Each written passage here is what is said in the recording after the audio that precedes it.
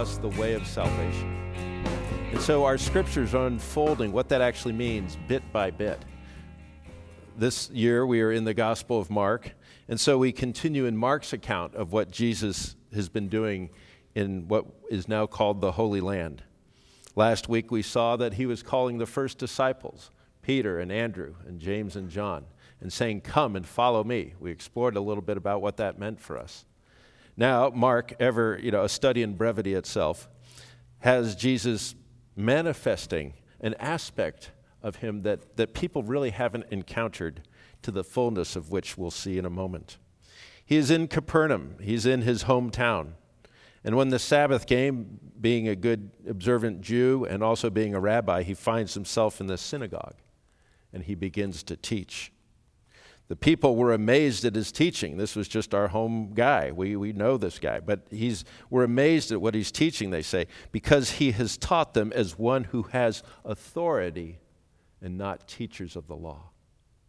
Immediately, the word authority is associated with the teaching of what Jesus is bringing.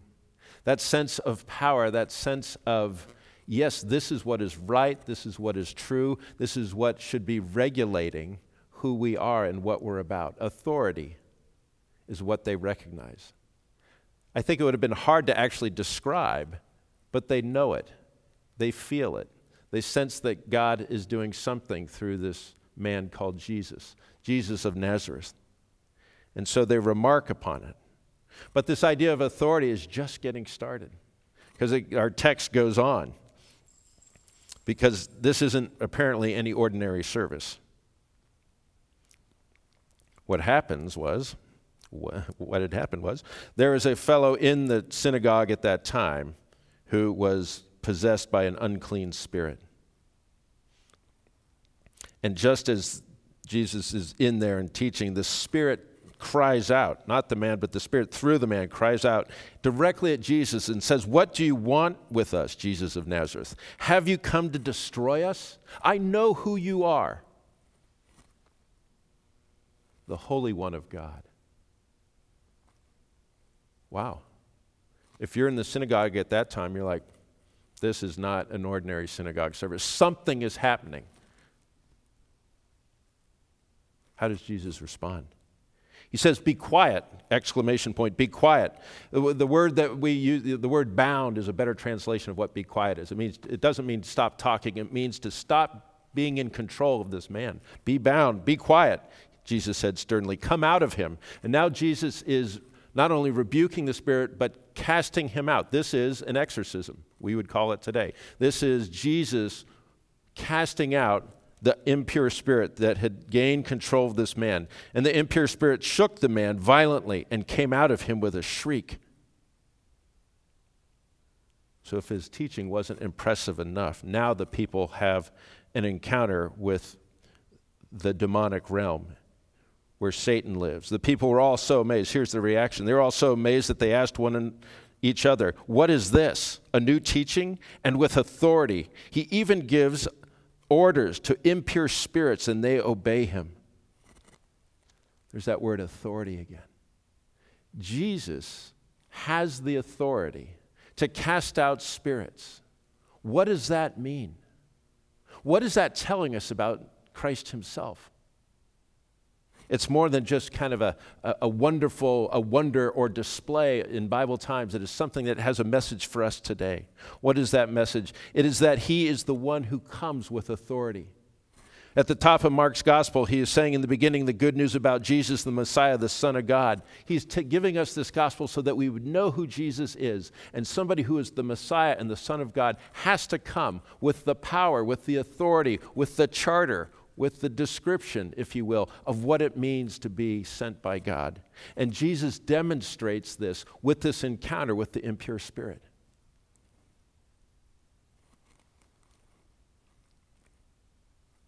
The people that are in the synagogue have a ringside seat to what's going on between the heavenlies, in the heavenlies.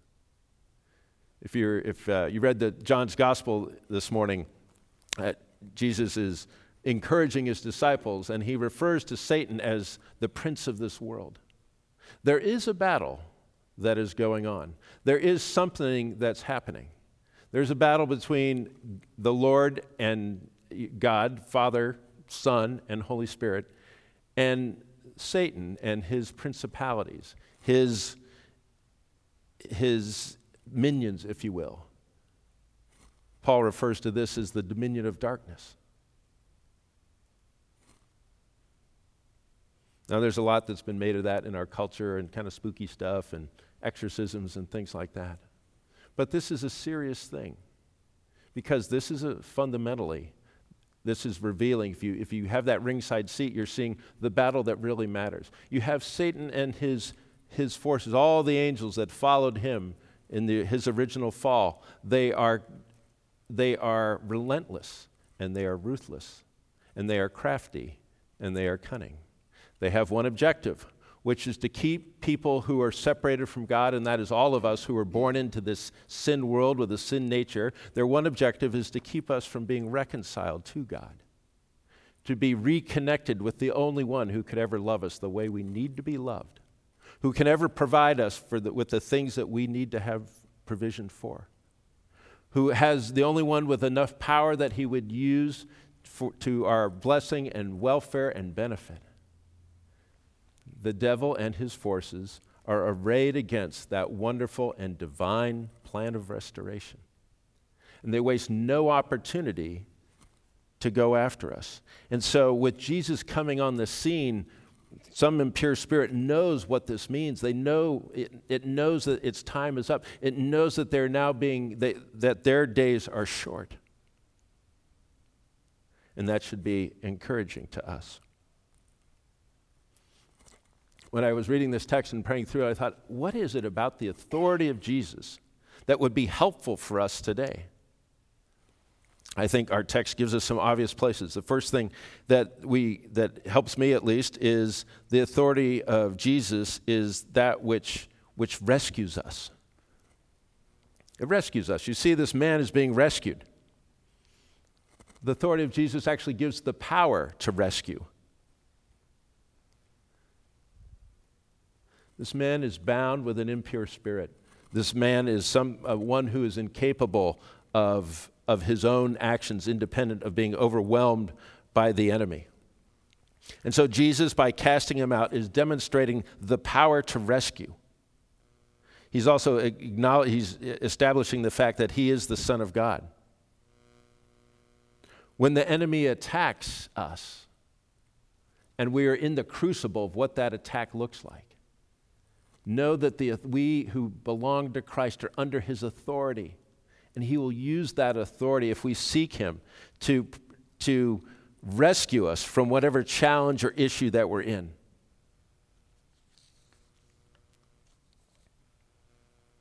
There's a lot of issues and challenges that we're in that we need rescuing from, aren't there? There's things that even as Christians, we're not yet on the way to the perfection that God has for us. We're not at that place of Christ-likeness that is our call, that is our joy. We're still in this place of kind of already but not yet. We need to be more like Christ because that is where the joy of the Lord, that's where the sense of what life is truly about, the purpose that we get from it, the strength that we get to go through challenging things. But we're not there. We're still in a world that needs rescue. I saw this quote in thinking about this. We need rescue from Paul. St. Paul calls them strongholds in his letter to the Corinthians. And I came across this quote from Ray Stedman. Some of you know Ray Stedman. Literally down the road from here, he started Peninsula Bible Church. And 50 years ago, 1968, in a message he wrote these things. 68, if you know your American history, is a pretty tumultuous time. Huge anti-Vietnam War protests going on. The president at the time has already decided not to run again. There's no way he would have been elected. Lots of racial turmoil. Dr. Martin Luther King assassinated. Robert Kennedy, a candidate for the Democratic nomination, assassinated. 68 was a very difficult time. Stedman observes this about strongholds, about the way the enemy still comes at this world and comes at us. He said, long-standing evil protected, buttressed, and defended by the general attitude of an entire community or a segment of society, resisting all attempts to overthrow it, and persisting in holding thousands in bondage and darkness, misery and despair. Strongholds are ways where the enemy has built up more and more of this malevolent capital that they continue to use to bind and to constrain the saints and to keep other people from coming into the kingdom. Stedman goes on to say, race prejudice is the kind of stronghold. Bigotry seizes the minds of people, and discrimination against individuals because of the color of their skin colors everything that is done. Materialism is another. We'd call that today consumerism. I would say this, that in the major stronghold, this is very true, what he says next. I would say that this is the major stronghold of evil in California, as well as in other parts of the United States. Materialism, which is the love of things, it is the love of things that blinds, debases, and blunts our capacity for life. When we say Jesus is the authority, we need that authority. We need to be rescued from these affections and these afflictions which continue to press in on us, which we, if we're really candid, give ourselves over to at certain times. And we know that when we're in those places where our spirit, the Spirit of God in us tells us we're in a place where we shouldn't be, where we don't belong, where we were not made to be. So praise God that His authority, if we turn to Him, will rescue us from that. The other thing that the authority of Jesus does, it is actually a place of protection and safety. It's the power to rescue, but it's a place of protection and safety. As I said, not much has changed a whole lot, I think, since Ray Stedman gave that message. We still, and I think even more in our culture today, we feel less safe.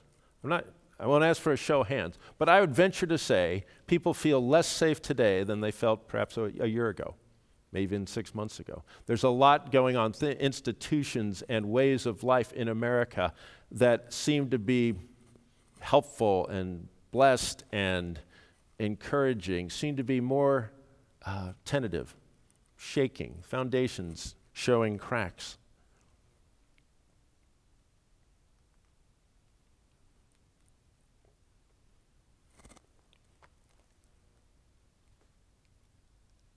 The enemy, of course, is still busy. The enemy is continuing trying to exploit not only macro things, but things going on in our own lives. How does he do that? How do we experience the authority of Christ as a place of protection? You do that by saying, Lord, look, when we leave this sanctuary today, we will be going back to a world in our lives that has the challenges that we left when we came here, and has the uncertainties, and has the gap between what we think we need and what we know we have, all those things, whether that's wisdom or finances or health, all those things. The authority of the Lord is the one that helps us in the midst of that. His word tells us, if we would stay, here's the point of the protection of the authority of the Lord. His authority is known in what He says and how He's taught us and what He demonstrated when He came to this earth, how He is training up His disciples. And if we would stay in that place, stay in that realm, we would be less prone to drift to the other spots, the places that are enticing. You know, when the enemy is pursuing us, he's not giving us a hard road or things that aren't attractive. He's giving us stuff that caters to our fallen nature or speaks to some deficit. This is how clever he is. When we have a deficit, perhaps we haven't felt a need to, we haven't really had that desire, that human innate desire to be loved, met in the way that we know it should be met. And so we start to seek something that is less than what God wants. Perhaps there's a legitimate financial need or need for, and we begin to think that there's other ways to meet that need than just being faithful to the commands of God.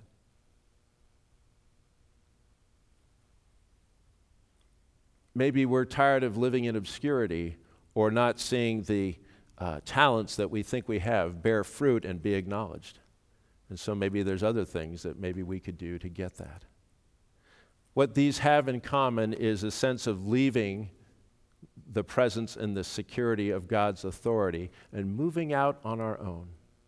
A little bit like the prodigal son, who just got tired of being the second son, doing the same old stuff each and every day. But he was what? He was in under the authority of his father and under the protection of his father.